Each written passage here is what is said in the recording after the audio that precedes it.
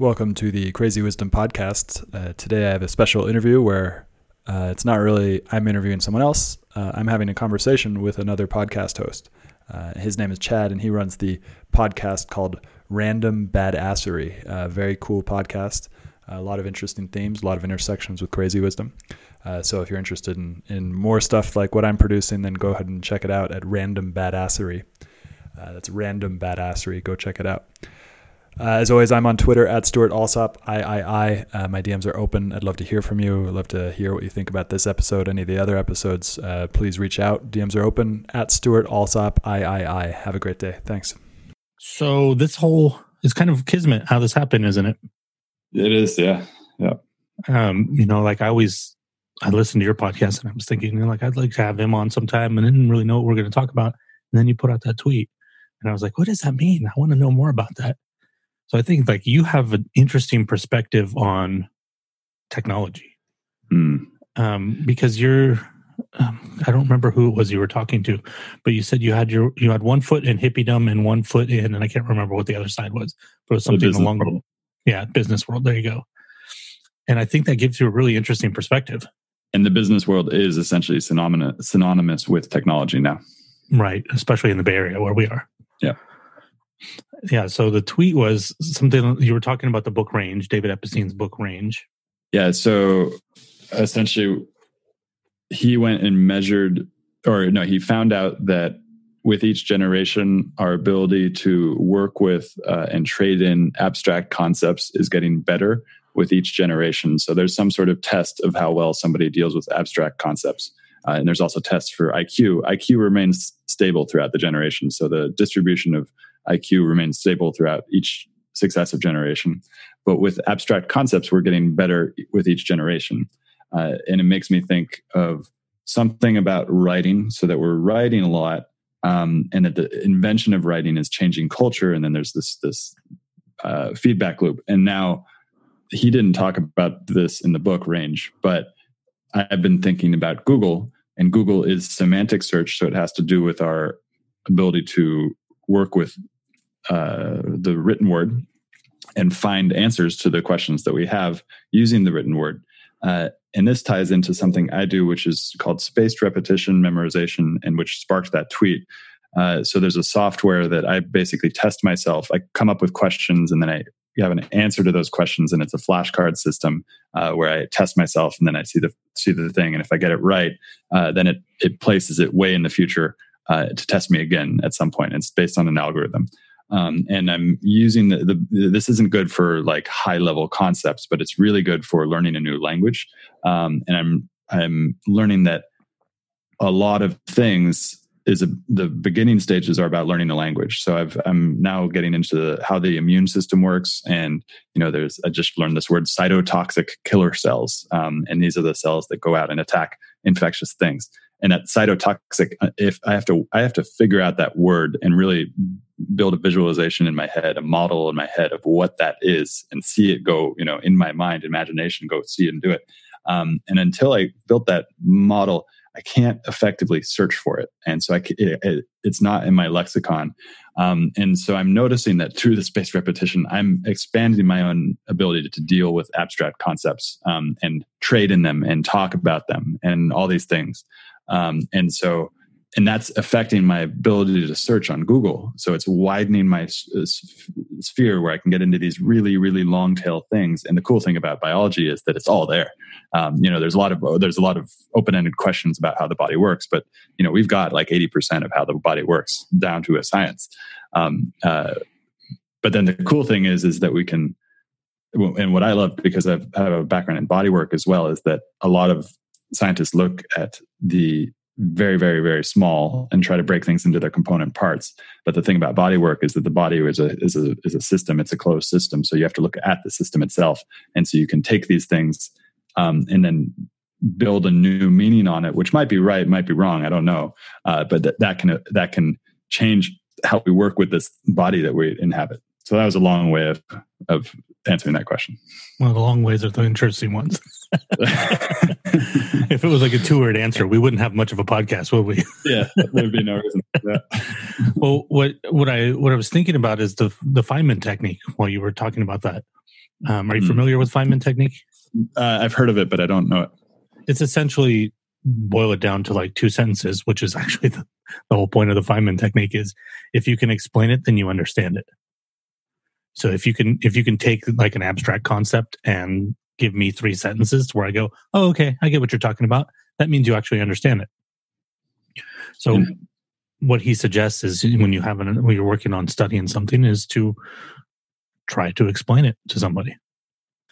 And this goes back to the other kismet, because we found each other on Twitter, because that's exactly why I'm trying to use Twitter. Is that I made a realization about probably about a year ago that I don't really care about the social proof of Twitter. I did care about it, and I was using it to try to grow my audience and grow my things.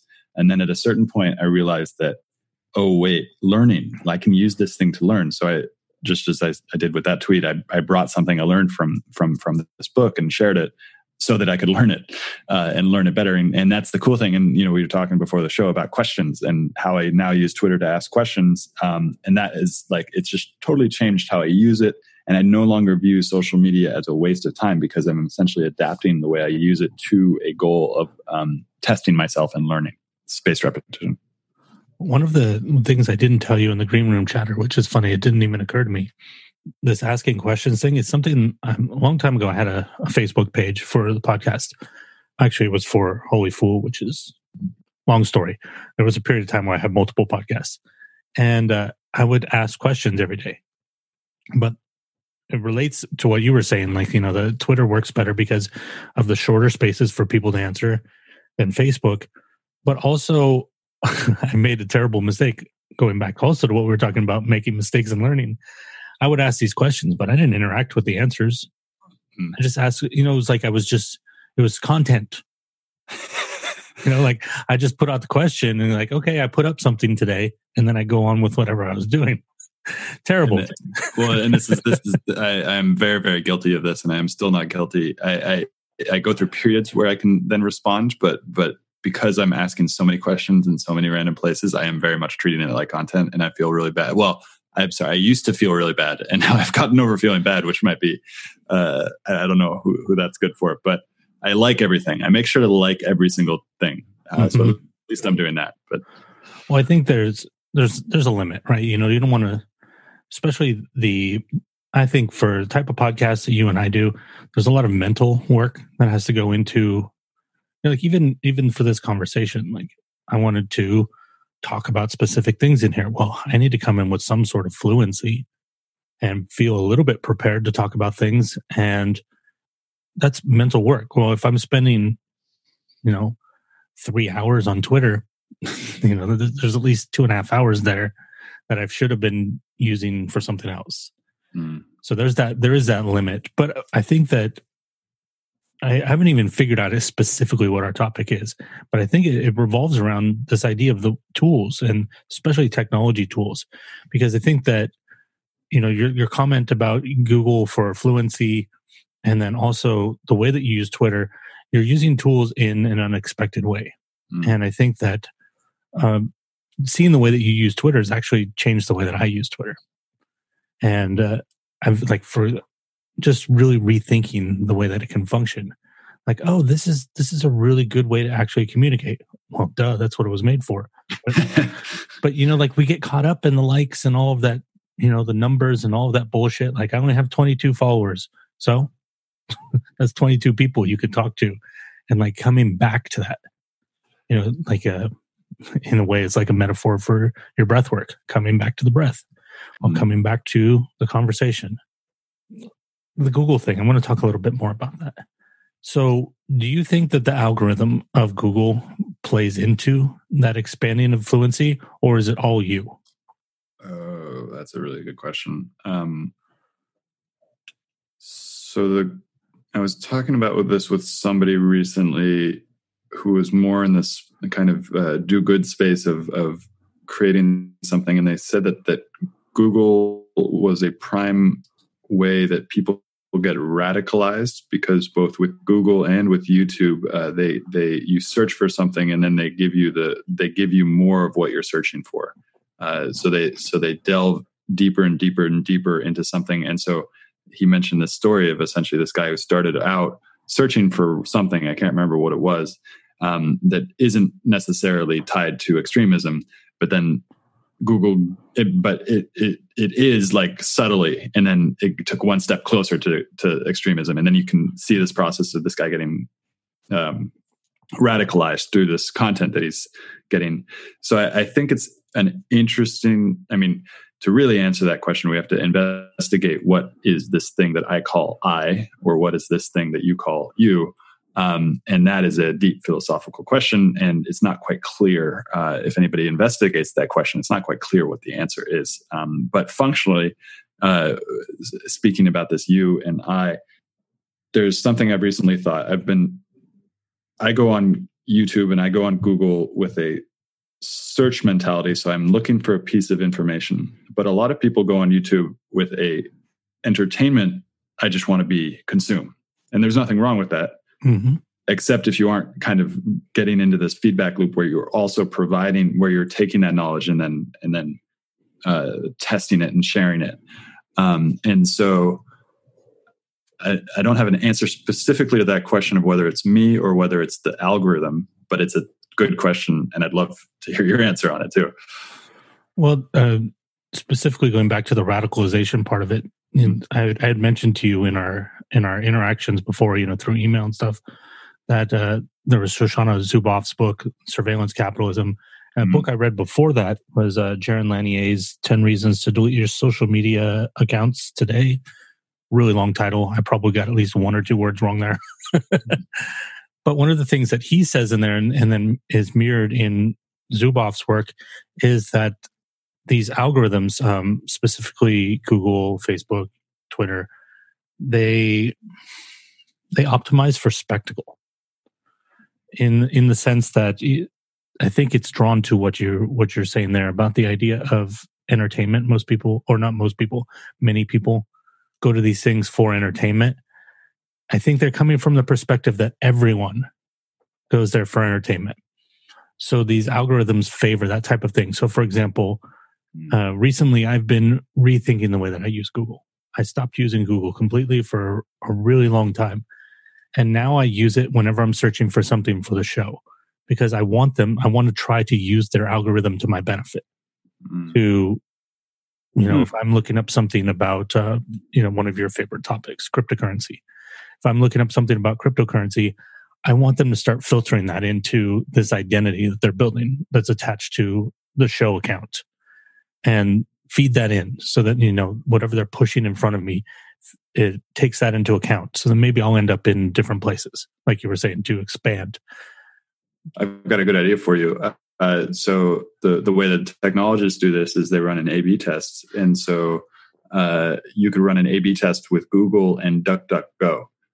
Because DuckDuckGo doesn't build an identity on you.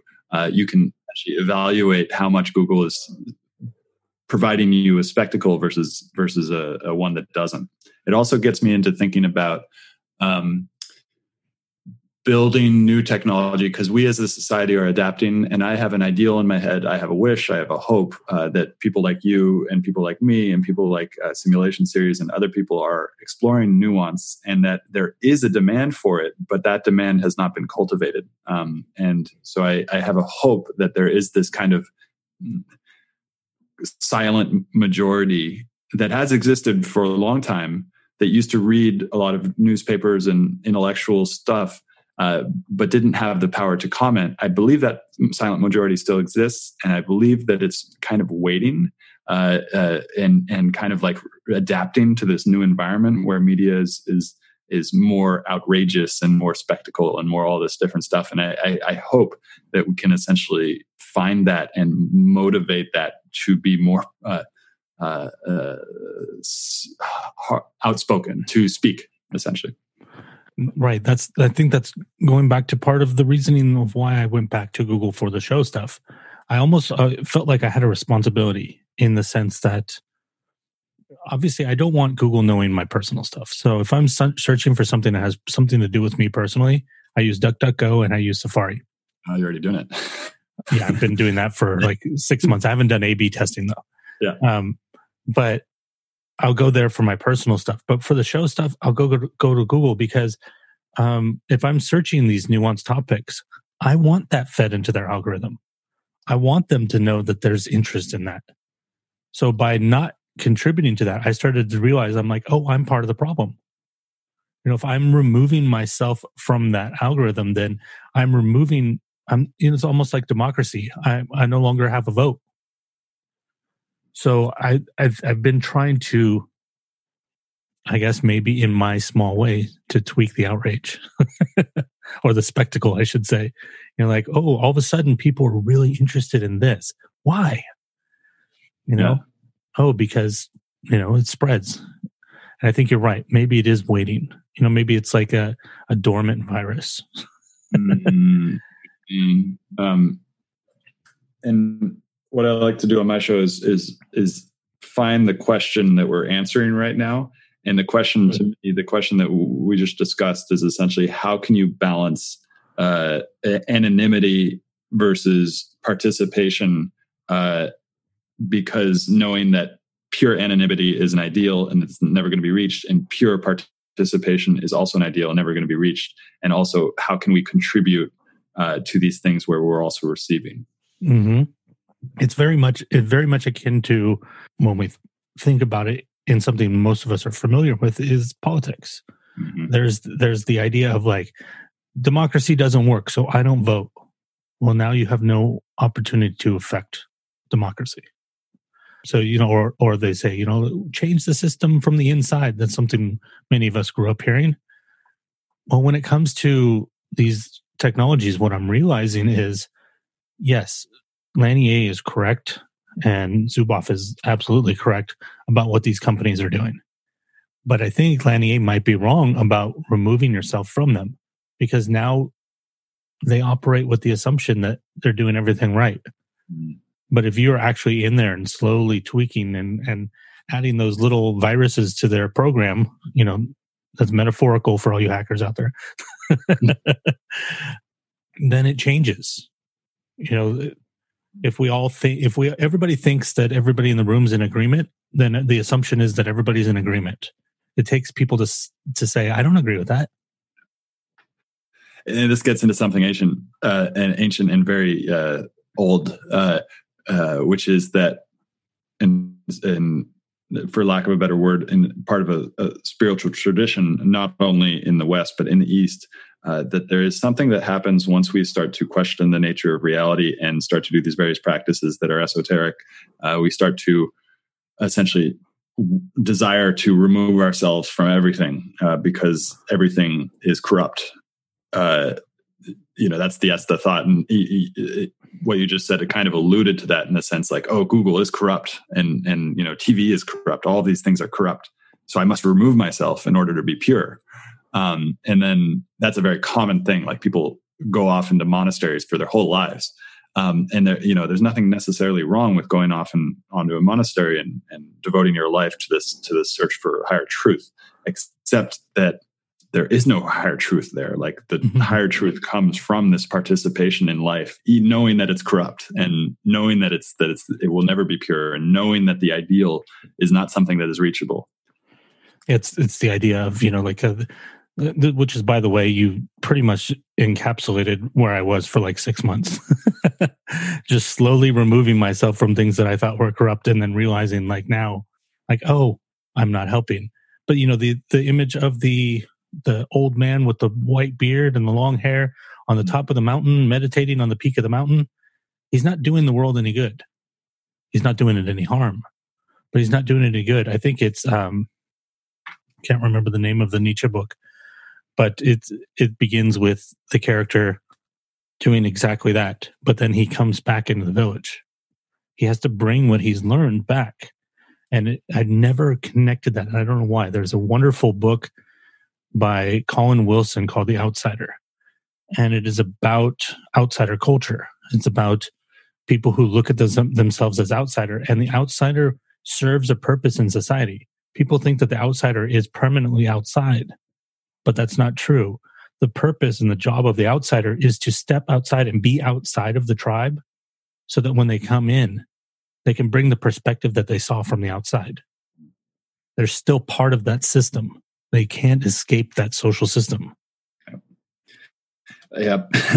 There's so many, it's going back to that Kismet, is like, this has been on my mind a lot. And the person I just reached out to for an interview on my own show, Felix Chandler, who's been a good friend for a long time.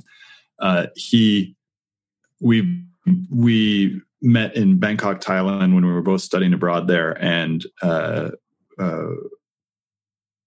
studying abroad and kind of removing myself from my own culture, finding a new culture, going into immersion in that culture. And then we went on a bunch of adventures together, ended up like traveling all over the world, riding motorbikes through Latin America, learning a bunch of different languages, and just having kind of adventures.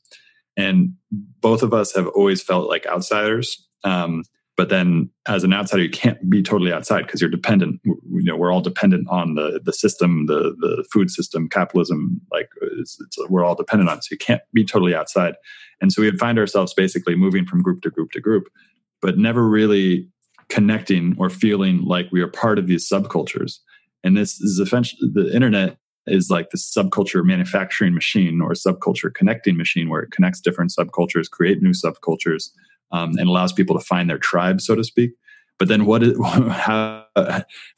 those of us who just don't feel a part of something, which may sound like, to somebody listening to this, might sound really, really lonely. But in fact, for me, it hasn't been that lonely.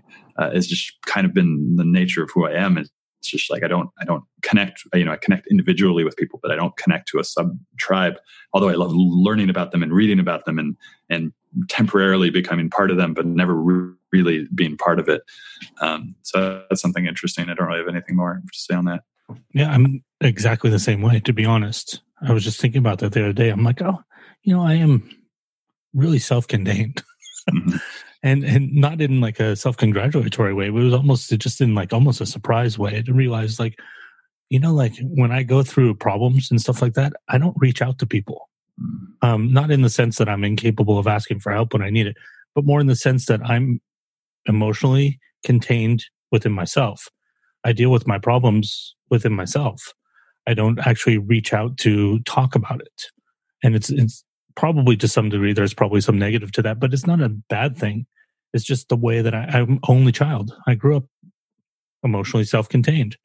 Mm-hmm. But these tools, technology, they do serve the purpose of giving outsiders, we get a bigger window. Before we had a small window, now we have an even bigger window. But every piece of technology, of course, it has two sides, right? For every positive, we get something negative out of something.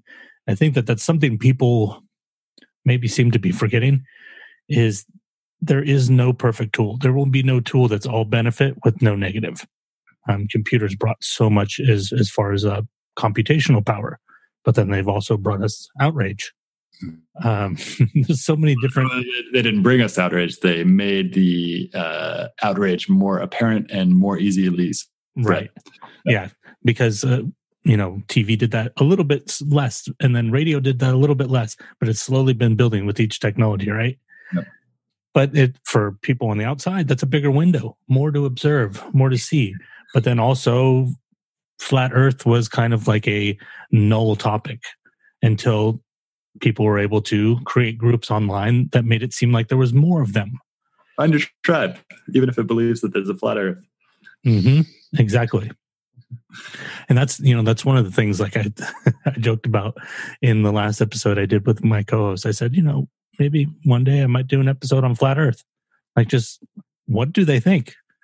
Can we look at it from an objective perspective, and not to legitimize it, but just to look at it?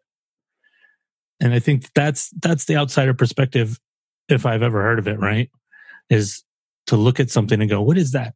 Without having to feel like you have to engage in the sense of, to take a side on something. And I think that maybe that's why it's so hard for people to understand people like Sam Harris or Joe Rogan, what they're doing, is because a lot of people are automatically associative to taking sides. It's not a bad thing. It's just the way that they function. They don't have the outsider. They have insider mentality. But an outsider is able to look at things and go, oh, look at that. Look at those two dogs fighting. I don't need to pick which dog. I'm just watching two dogs fight. There's a lot we could go into from there.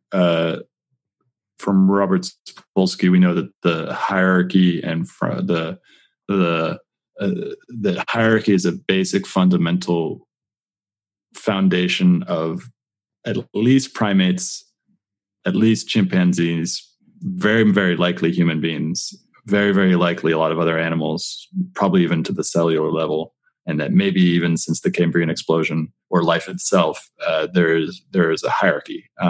Yet what you mentioned about the observer, and so that is a highly, highly innate drive that we want to become an insider. Yet there are these people, for whatever reason, who are outsiders, and maybe it's not people, because what you're getting into is essentially a spiritual question as well. It's like in a spiritual technique and tool that we can use, which is to notice the observer. So, I'm talking and I'm observing myself talking, and then if I ask myself, who is that? What is that thing, or who is that thing that's observing the person talking? If I can ask that question, then it means that whatever is talking is not me, because I am the thing observing it. But that gets into a really tricky hall of mirrors, because if you then ask, what is the observer observing that person talking? And then what is the observer of that observer? It gets very hall of mirror likes, and you kind of have to give it up, because it's a hall of mirrors. So there's this weird thing, and this makes me think that these tools and techniques of meditation, they all point to something. Like you were saying, they're just tools, and we're never going to find the right tool. And that very, very much applies to this, for lack of a better word, spiritual thing as well, is that they're all tools and they're just pointing to something. And what is it that they're pointing to? That's the thing that we want. It's not the tool that gets us there. It's not the tool that shows us there. But where are they leading? Where is it leading? Why do humans have the ability to meditate? Why do humans have the ability to be observers when everything else in life, and even within the human being itself, is focused on this dominance hierarchy? And yet why are we allowed to watch it and observe it in a way that separates us? That brings up a question too. It's a really difficult question, but that's what we try to focus on here. Is everybody capable of that, or are just some people capable of that? I would argue that everyone is capable of it, as long as they have a certain intelligence. And I do not mean this at all in the IQ sense, although I do believe that a higher IQ might be able to get you faster there, but also might get in the way of it as well. Because if you get stuck in the mind, it's very, very difficult to notice what I'm talking about, because you identify directly with the mind. But I do believe that it is a common human thing. And I can show pretty much, I have been in my own personal experience, I can show somebody how they can do that. I have not found one person that I cannot bring to a slight realization of that they have this very basic awareness and very basic observance ability, this ability to observe everything that's occurring. Do you ever worry that, there's, especially in the Bay Area, there's this kind of collision in some way, maybe to a more balanced degree? You represent this balance that we see coming through a lot of CEOs and technologists in the Bay Area, where they are interested in technology, but they're also interested in more spiritual, more mindful practices. Do you ever worry, though, that some of these people aren't actually getting the point of them, and they're actually using them as tools, but not proper tools? They're hacking them. Oh, if I do this, then I can do this more. They're not really getting the point of it. This is the whole reason I started my show, Crazy Wisdom, is to go into that exact point. I'm not the first person to talk about it. And actually, I'm going to explain the name Crazy Wisdom, because that actually is very, very relevant to this. And this person I'm about to describe is not the reason why I named it Crazy Wisdom, nor is he the only one who talks about it. But there's a man named Chongyom Rinpoche, who's a Tibetan Lama who came to the United States, set up Naropa University in Boulder, Colorado. And he was an alcoholic. He was crazy. And he also had a lot of wisdom. And so he had this term called Crazy Wisdom, which basically means that once you get beyond the mind, once you are able to see the mind for what it is, which is essentially a disease or a neurosis, and you can see it, and it's crazy, but crazy in a neurotic way. And once you get to see it from this backdrop, from this observer, there's a certain wisdom that arises that's actually really healthy and helpful. It's not only, he isn't the one who started this term. There's also another term within the Western mystical tradition called divine madness. And he also came up with another term, which is the term that's really important, called spiritual materialism. And I should say that he didn't come up with it. He pointed to it, and he was very cogent in his pointing to it. And the spiritual materialism is when we're working in the economy and when we're doing a job, and there's nothing wrong with having a job. It's really important that you have a job, that you do some work. We try to make material benefit, and we try to gain material benefit, and we do that through use of tools, and we make money, and that's all there. And then as soon as people start to get into this realm of spirituality and asking these important questions and figuring out what's going on, they start to then use those same tools and be like, well, everything's material. I'm going to use these material tools in order to get this. And so we start latching on to material things like yoga asana, putting ourselves in postures, creating this image of ourselves as like, oh, I'm doing the yoga, I'm eating the right things, I'm focusing on my breath in this particular way, and that's going to get me to this thing, and I'm going to get all the money and all the thing and all the effectiveness, all towards this material goal. And it's just repeating the same process in the material world, but it's not getting us anywhere. And yes, very much I agree that is happening in the Bay Area, and it's an issue because of power structures that, the Google founder is going to Burning Man, Headspace, all of these companies have a lot of power, and they're building the technology, and the technology is taking over the world, and everything's being mediated through these pipes. And they've got their, and then there's another theme, which is that the people building the technology, if you go to Ecstatic Dance here in San Francisco, they also have it down in San Jose. Most of the people there are engineers, people who have been building these products for a long time, and then found that it's all material and it's not fulfilling. It's not fulfilling in that deeper sense that will sustain us for longer. And because of that, they are now finding these techniques and tools and other things like that. And the reason I know it is because I went through it. I partly still do it. And it's like a very basic human thing. But if we're not aware of it, and many people here aren't aware of it, and that's why I'm doing the show, is hopefully to expand that awareness of that this is a thing, and that this is something that we should become aware of, or else it will bite you in the ass. And I know that because it bit me in the ass as well. And so, yeah, I don't know if I answered that question. What's funny is all this time I never made the connection between holy fool and crazy wisdom. We're both basically coming from the same place. The holy fool is like the umbrella that I use for everything. The website is Holy Fool Productions because of that same idea. Well, that's so weird. But should we? I think we've used it a bunch of times. We might as well just say for the audience one more time: Kismet. Yeah. But yeah, what I worry about, I don't know why I specifically, when you said Headspace, I specifically went a place with that. And what I was thinking about is, so they're taking these systems, these spiritual systems, and they're putting them out, which to some degree they are doing good. They're giving people literally some headspace. But then I start thinking about the process of everything becoming technological, because it seems once things become technological, there's a 3-part process that just keeps looping forever, which is contain an idea, analyze what happens, and then manipulate. So contain, analyze, manipulate. Start over again. Contain, analyze, manipulate. Contain, analyze, manipulate. That's what Google does, right? So contain everything. Okay, so let's try to get everybody's email into Gmail. Everybody use Gmail. Now we've contained it. Now we analyze everything. And now that we have all this, we can manipulate.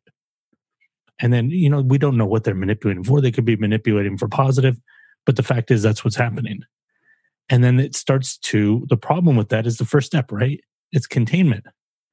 So even though we may be manipulating things with the idea of making things better, through the process of containment, we're excluding things.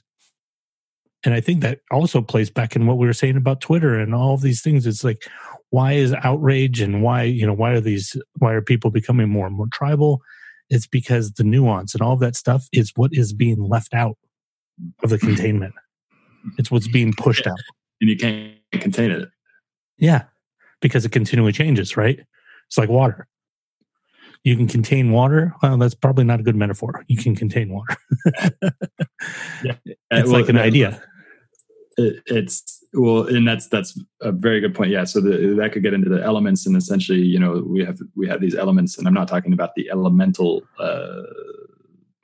the basic elements of life. I'm talking about like everything comes into these forms of water, earth, air, all these different things. But then what is the substrate of that? And what is in that? I would argue that that's awareness, because there is one thing that we can be sure of. I can be sure that I am aware. I'm relatively sure that you're aware, but I can't test that. And I'm relatively aware that everybody else is aware, but I can't test that. But I am sure that I am aware. And I do know that everything that I've ever learned, or everything that I've ever experienced, has been within this space of my awareness. Then in getting into my awareness, whether it is my awareness, that's the key question. Because if it's not my awareness and you're aware and everything is within the space of awareness, then that leads me to believe that my individual awareness is just one small part of this greater awareness. And so I would say that nuance comes from this space of awareness being like, okay, I'm observing all of this stuff happening. I'm observing myself using this tool in order to gain this goal of manipulation. But then what is it that's aware of this whole thing? And that's where that space of nuance is like, oh, and then there's so much more. And then it is continuously changing, and everything is changing all the time. And that we start to do these things and we think they'll work forever, but then they don't work, and that they change, and then we have to figure it out again. And it's like this constant entropy, right? And then it gets into this negative entropy. Why life is this negative entropy force, this building up force, this creation force, but it's always battling in this yin and yang kind of thing with entropy, this thing that will eventually destroy the universe, but then maybe the universe will arise again. It's like, that's my answer to that. So then what I'm wondering is, people could probably listen to this and think that, if they missed the parts where we talked about the tools that we use personally, they could think that we're saying not to use these things. Exactly. Yeah. But obviously you and I do, like we had a long conversation in the green room about some tools that we use and how we use them. How do we use these technological tools without being contained? How do we, in a less abstract way and more in a tangible way, how do you think that we can use them without being wrapped into it? Because we are being analyzed. That's a really good question. I want to make it practical. What I said could be very abstract, but for me, it's extremely practical because right now I can come back to the fact that I am aware, and just returning to that fact that I'm aware allows me to enter this space, which has now become a meme and a cliche, but beginner's mind, where that, or crazy wisdom, where that, or holy fool, where that divine madness can arise, and that openness and potentiality arises. And I believe that's the space where you can't analyze, because yes, Google is analyzing me as an individual. Actually, they are analyzing me as a data point. They aren't actually analyzing me as an individual. Right. And Facebook isn't analyzing me as a data point or as an individual. It's analyzing me as an individual, as a part of a subgroup. So they have mapped me out in terms of my subgroup directly, but I'm not just my subgroup. I'm a whole bunch of other things. Like Walt Whitman, you contain multitudes. There's a vast universe inside of me, and there's a vast universe inside of you, and anybody listening, there's a vast universe inside of them too. So it's like, I think the best way to do what you just said, to make it practical, is to come to an experiential understanding that you contain multitudes, and that these things are just capturing the personality, or an aspect of the personality, I would say. I think it's important to take that mindset too, and to never forget to, you have to remind yourself that you're being analyzed, and through that analysis, you're being manipulated in the sense that here's a great example. I looked up one article on the new Joker movie once, and now I get fed articles about the new Joker movie like 7 times a day. Mm-hmm. It didn't pay attention to the nuanced things that I looked up. I'm not getting fed as much of those things. So you have to remember that when you're automatically taking, in a passive sense, taking what is put forth before you. Mm-hmm. Yeah, this brings to mind a question to make it even more practical. And I do not have an answer to this question. So right now we live in a time of relative stability. We've lived in stability since 1950s. Those of us in the developed countries, and even more so since the 1990s. And we may be entering a time of conflict. And so if there is a time of conflict, and these tools have been developed that are manipulating us, that's the question that I wonder about. Because when it comes down to it, and I've, Facebook has me mapped as a sub-identity, and we already know from the 2016 election that they can motivate that towards political goals. And then you got China, which is doing surveillance technology and exporting that surveillance technology to a lot of countries around the world. That's the thing that gets me scared, because that is the thing I mentioned about awareness might not save us from that. Like, and I don't know what that means. I fear a lot of things. Sometimes I'm paranoid. So, and I wonder about that. But maybe the awareness thing is a solution to that, as long as I don't get personally identified with this body and this thing that I call Stuart, which might sound a little weird to a lot of different people, because it's like we're taught to grab onto our identities and believe that we are this body, even though after we die, everything inside of these bodies gets dispersed back into the universe and doesn't really change. Like all the materials, it changes all the time, but the material, the basic energy inside of our bodies doesn't disperse. I think we have to think like revolutionaries without being isolationists, in the sense that we don't need to pull back and stop using these tools.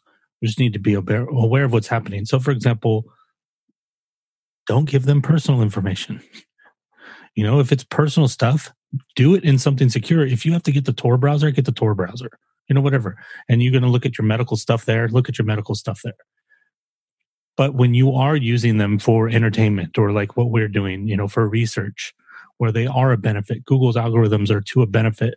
Also keep in mind that what you're being passed off is, it's already been filed and sorted to an assumption on who you are. And remember, every once in a while, step outside of that and to look for something else. Don't keep looking for the same things. Always look for something different every once in a while. And sometimes think like a virus. Search for things you don't actually care about just to fuck up their algorithm. This feels like a question that I feel like my life is playing out, is how random and how many subgroups can I join, and how can I outsmart the algorithm, knowing that the algorithm has millions and millions and millions of dollars dedicated to figuring me out. And it's a common question I have, and I don't know if we have an answer. Yeah, that'd be hilarious, right? If you're thinking like the algorithm, it's like, let's see, he is a member of this atheist group, but he's also a member of this Baptist church. Yeah, exactly. Going on and liking Lady Gaga on Facebook, and then liking the Prime Minister of Australia, or right, or somebody completely homophobic, right? Yeah. Like you have, born like this, and then you have this person that is completely opposite, or searching for flat Earth and then looking at pictures of the globe. Or talking to a scientist who is, about climate change or something like that. Something you mentioned is really interesting. I want to go into it because it's coming up on my spaced repetition. You talked about thinking like a virus, and it reminded me of this way that peer into how nature works. And if we, instead of creating something new that is like artificial, but everything's part of nature, so it can't really be artificial, we can look at what nature is like and then use that to build technology that mimics nature. And I've been learning about the immune system, as I mentioned earlier, and I found these like when a infectious agent comes into the body, the first things that attack it are antibodies, and they don't attack it. They just attach to that infectious agent. And then they mark it for destruction. And then another cell will come in and then attack that. And it's so interesting because like, I feel like that is the way human beings fight wars almost, like that's when you have the camera and you mark it and you sense it, and then send a missile at it. And so it's pretty far tangent from what we were talking about before, but I find that interesting. I don't know if you find it interesting as well. Well, I don't think it's that far. I think that essentially what it says is, as human beings, we don't like being contained. Why do we create chaos? Even after, like you said, we're in a time of the best prosperity and health and economic equality that we've ever had in history. But we're slowly working towards chaos because to some degree, the human being is the chaos factor. That maybe life to some degree has to involve some sort of chaos. That we all are viruses in a way, right? If you ask the earth that's slowly warming up, what the human being is, it probably represents something closer to a flu virus to them or to it. Maybe we have to accept that part of our nature as well. I do think that there's a danger to going back to using, technologists manipulating the ideas of mindfulness to their advantage instead of really getting the point of it. But there is a danger to not seeing the full spectrum of the human. That there is part of us that is beyond, that is the not even the observing self, but above the observing self, the higher self. Substrate, yeah. The thing that is pure. Yeah. But then there's also the part of us that's dirty, and the part of us that's chaos, and the part of us that's an asshole. That's part of who we are too. And the thing about the human being is not that we have one or the other. The thing about the human being is that's why the Tao is so important, is because we are the mix. We are the thing that is always seeking balance between the two, not the eradication of one or the other. So even within the Tao, there is a small dot of white within the black and a small dot of black within the white, because neither side is pure. And I think that's why I have trouble really connecting with a lot of the use of hallucinogens and things like that, because so many people use it as this idea to transcend. I don't want to transcend. I want to stay exactly where I am, and I want to deal with the struggle, because I think that's what makes us human. Well, and there is no transcendence with a kind of a basic wanting of transcendence either, because transcendence encompasses both the wanting and the not wanting and stuff like that. Right. And actually, now that we I bring up psychedelics, obviously there are people who use it in a spiritually correct way. I believe that. But a lot of people are manipulating the same way we're talking about manipulating mindfulness. Yeah. Here's this tool to make me do this better. Like, that's not the point of it. Yeah. Yeah. We're going to have a shaman industrial complex pretty soon. I guess we're it's like meditation Tuesday, ayahuasca Wednesday. Well, you got to microdose it too. Oh yeah. Although I've heard that is actually pretty cool. Yeah, it is. So, I've experimented with it. It's the same thing. They're tools again, and as soon as we mistake the tool for the goal, we become trapped and build thought palaces of the things we do to get the thing that we can get. And instead of just kind of, I don't even, it's hard to put, what is the goal? Do I know what the goal is? Have I reached the goal? I don't think I've reached the goal. I don't know. I don't know. The consumer mindset is the problem, right? It's like, take this to do this. Whereas, some things have an innate purpose within themselves. And then they don't, it's not, you don't meditate so that you can get more work done. Although getting more work done can be a byproduct of meditation. Yeah, but it's not guaranteed, or at least it shouldn't be, right? Some people go through periods of chaos through meditation. Yeah, exactly. Yeah. And that was exactly how I got into it. I got into meditation. This was before I had Subase, before everything. It was probably about 8 years ago now. I got into it reading a blog of someone who was in the tech world who said meditation will make you more effective at your work. And so I started reading it. It's like, okay, I'm going to try it. I'm going to do 5 minutes a day. Oh yeah, you know what? I actually remember it. All right, so I'm forgetting the guy's name, but he was one of the original crew of Twitter, and he started this app which was called something else, eventually called Coach Me, and it was a habit tracker that was built off of the ideas behind The Power of Habit, this book. And so I would start really, really slow with like 1 to 2 minutes, and then I would check it off each day, and I'd build a 30-day streak of it, and then I would increase to 2 and then 5. And the whole time that was motivated by, I am going to get better so that I can do better work. And then that led me 5 years later, once I started to get into a medical issue, it was like, oh, I'm going to solve this medical issue by doing the meditation and going to the meditation retreats and doing all this stuff. And then it led me to a very, very, very dark place. And that is going to be, I think, much more common very soon for a lot of people. Because I don't know about you, but there's something going on in terms of the world right now where it's getting a lot more stressful for a lot more people. A lot of crazy stuff is happening, and I don't want to get too mystical about it, but it seems like we are entering a period of stress. And as we both mentioned many times, even though our material benefits and our material lives are pretty good at an absolute basis, relatively there's more inequality, but at an absolute basis, we are more blessed than we've ever been materially. Even though that's a fact, we seem to be entering a time where people are starting to very, very much question the fulfilling nature of these material things, and are starting to look at these thousands of year old questions about humanity, about what it means to be happy, about what it means to find meaning. And it seems pretty stressful for a lot of people.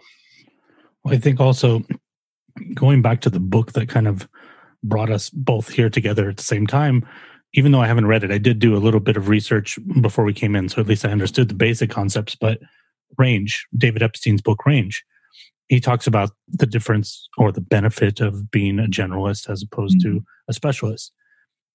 I'm going to use that as an analogy here. Is if we are entering a period of stress, then it's very beneficial for us to be generalists in chaos, in a sense.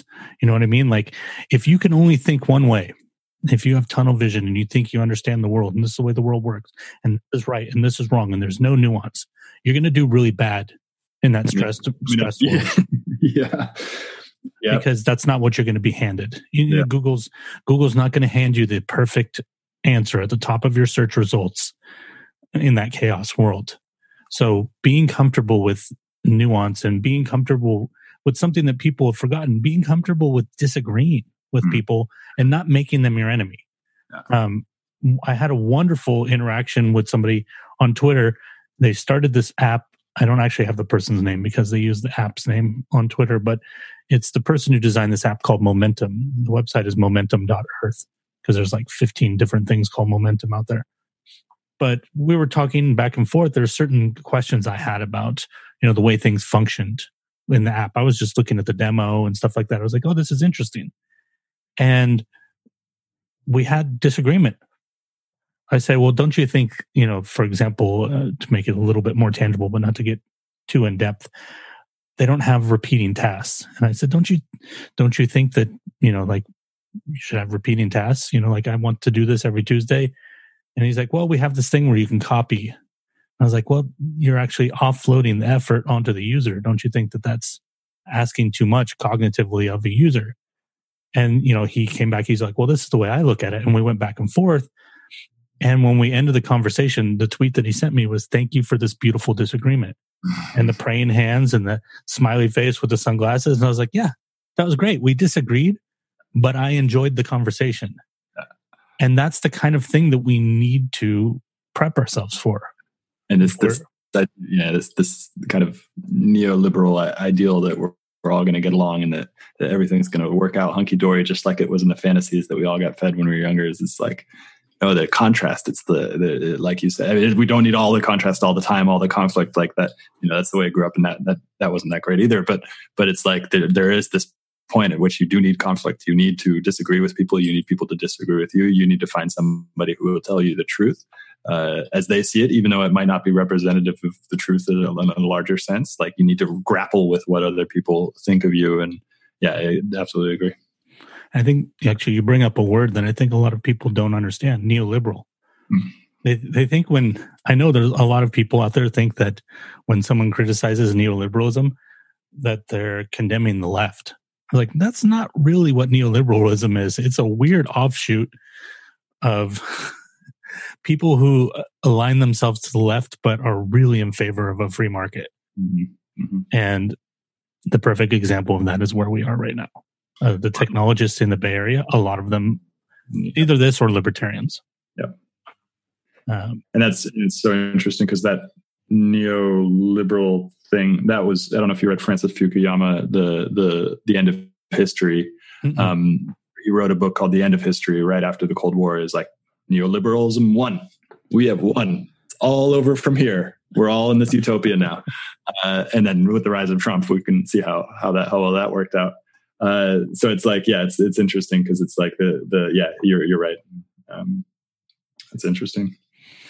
All right. Well, we've got 5 minutes. You got to go do your breath work in 5 minutes, so I don't want you to miss that. Where can people find you online? Tell them where to find the podcast, where to find you on Twitter, and so forth. Totally, yeah. So the podcast is named Crazy Wisdom. I do a lot of very similar stuff to you. Try to find the nuance in life. Try to find the nuance in situations. And I also have one theme of creativity and stress. So what role stress plays in the creative process. And I've been interviewing a lot of people on that.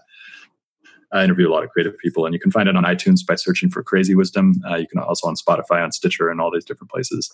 And if you do like the show, I'd love to communicate with people who do love the show on Twitter. And you can always reach out to me. I try to answer every DM that I get, and also reply to tweets that are sent to me. So you can find me at Stuart Alsop III on Twitter. Again, that's at Stuart Alsop III. I'd love to hear what you think. Yeah, and that's one thing that I don't do intros. So his name is Stuart Alsop. If you didn't read the description of the episode, which some people don't do. And if you guys would like to help support this show, you can go over to Patreon, become a patron. Holy Fool Productions, patreon.com/Holy Fool Productions, where you'll hear the first 25, 30 minutes of this conversation that Stuart and I had about, I think we talked about Twitter, we talked about being podcasters in general, stuff like that. You can also follow Random Baddassery on Instagram and Twitter.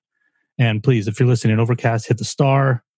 And maybe if you're really nice, you'll rate and review us on Apple Podcasts, which is the hardest thing to get people to do. Do you find that's hard? Yeah, I found it pretty hard. Every time that I do an episode with Kapil Gupta, people just end up doing it. But yeah, it was difficult. So one of the things I like to end with is, do you have any words of wisdom to end the episode?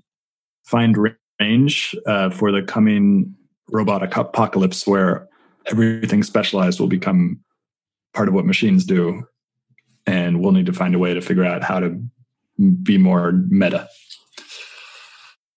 Hope you enjoyed the special episode with Chad from Random Baddassery. Go check out that show. Sounds like it's really an interesting show, and I think you'd enjoy it. So have a great day. Find me on Twitter at Stuart Alsop III. Again, that's at Stuart Alsop III. My DMs are open. Would love to hear from you. Have a great day.